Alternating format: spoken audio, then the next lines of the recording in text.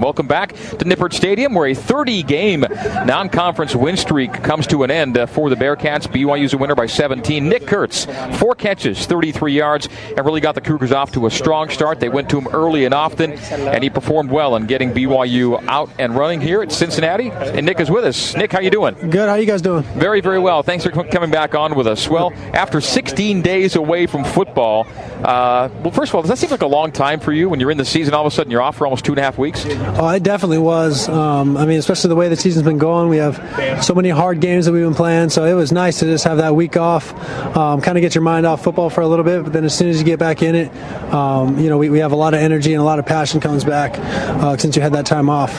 Ty and Taysom went to you early. That was good. You made great catches, and then I thought the offense really found its stride on either side of halftime. That last drive before halftime was really big the way this game turned out. You guys began to click at that point. Can you give us your perspective on how the first half went and how you kind of hit your stride late in the half?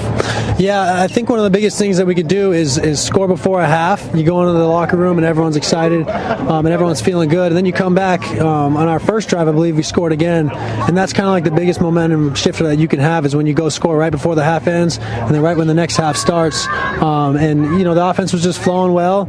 We started off a little bit slow, but we were able to find ourselves and get in the end zone and put up a good victory. How did you rate the Cincinnati secondary compared to other teams you played? Every team we play is pretty good. It really just depends on the scheme that they're putting in front of you, and that's why sometimes we have an easier time with certain teams than other teams. Well, good answer. way to go, Nick. Mark liked your answer. So way to go. He's getting A's here on the post-game interview. BYU had a 16-minute edge, Nick, in time of possession. It's great when you can grind a team, isn't it? Oh yeah, of course, and that's kind of how some of our big wins have come from. When our running backs can get going, our offensive line's blocking well, receivers blocking downfield, we're able to chew out the clock, and that's what we did at the end of the game right there. And it takes off so much pressure from the defense too. As you saw, we were able to put some guys who don't play as much in during that last drive, specifically because we chewed up so much clock and got that field goal. And people might not realize, but Coach Sataki, being the kind of guy he is, he was asking the offense, like, hey, what do you want to do? Do you guys want to go for it or not? And it was 4th down, and we're like, we'll just take the field goal. We'll ice this one out. But he has so much confidence in us, and he really wants it to be our team. And so he kind of lets us call the shot sometime, which is really cool. It was a committee decision there at the end then. Yeah, we went with the field goal. Figured we could just ice it with the field goal. So that's a good football play. It's a good football play. Now, you're a wide receiver. You take a lot of pride in the throw game, obviously, but BYU's identity right now is really strongly tied to the ground game. And today it's 207 rushing yards, and you're a team guy. You can be as proud of the offensive line as run blockers and Taysom and Jamal as runners as you can be about the pass game. Is that fair? Yeah, most definitely. And I think in the beginning of the season, it was a little bit to adjust to because last year it seemed like we threw so much. And then for this year, we kind of ground and pound it when we can. And so in the beginning of the season, you're kind of getting a little you want a little antsy, you want the ball more. But as the season's gone on, I love it now.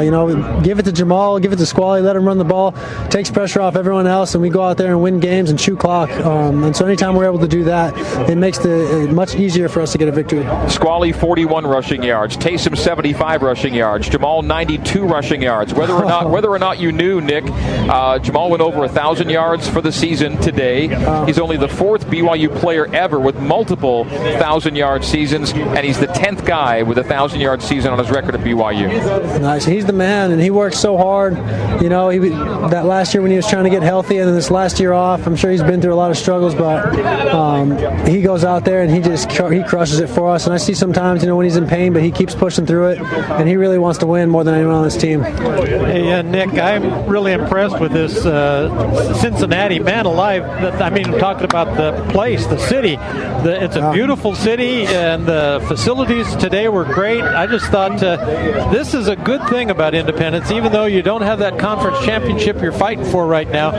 This is a situation where you get to go to interesting places and have a lot of fun, isn't it? No, I absolutely agree. When we came here, I had no idea what to expect. I didn't know it was going to be such a strong downtown atmosphere with all the skyscrapers and beautiful buildings, and they have the water out there and the bridges. I had no idea what it was like out here. So it's cool because we get to travel so much, and we travel so far, and with the way that we've done it this year is we go 2 days early whenever we have that 2-hour time zone switch. So it was a lot of fun. And then when we toured the stadium, I mean, you walk into here and it feels like there's so much history that's been here. I don't know why, but it seems like there's so much history, and the way it's built is really cool. So we've gotten to have some really cool experiences playing some NFL stadiums too, and it's been an awesome time for all of us.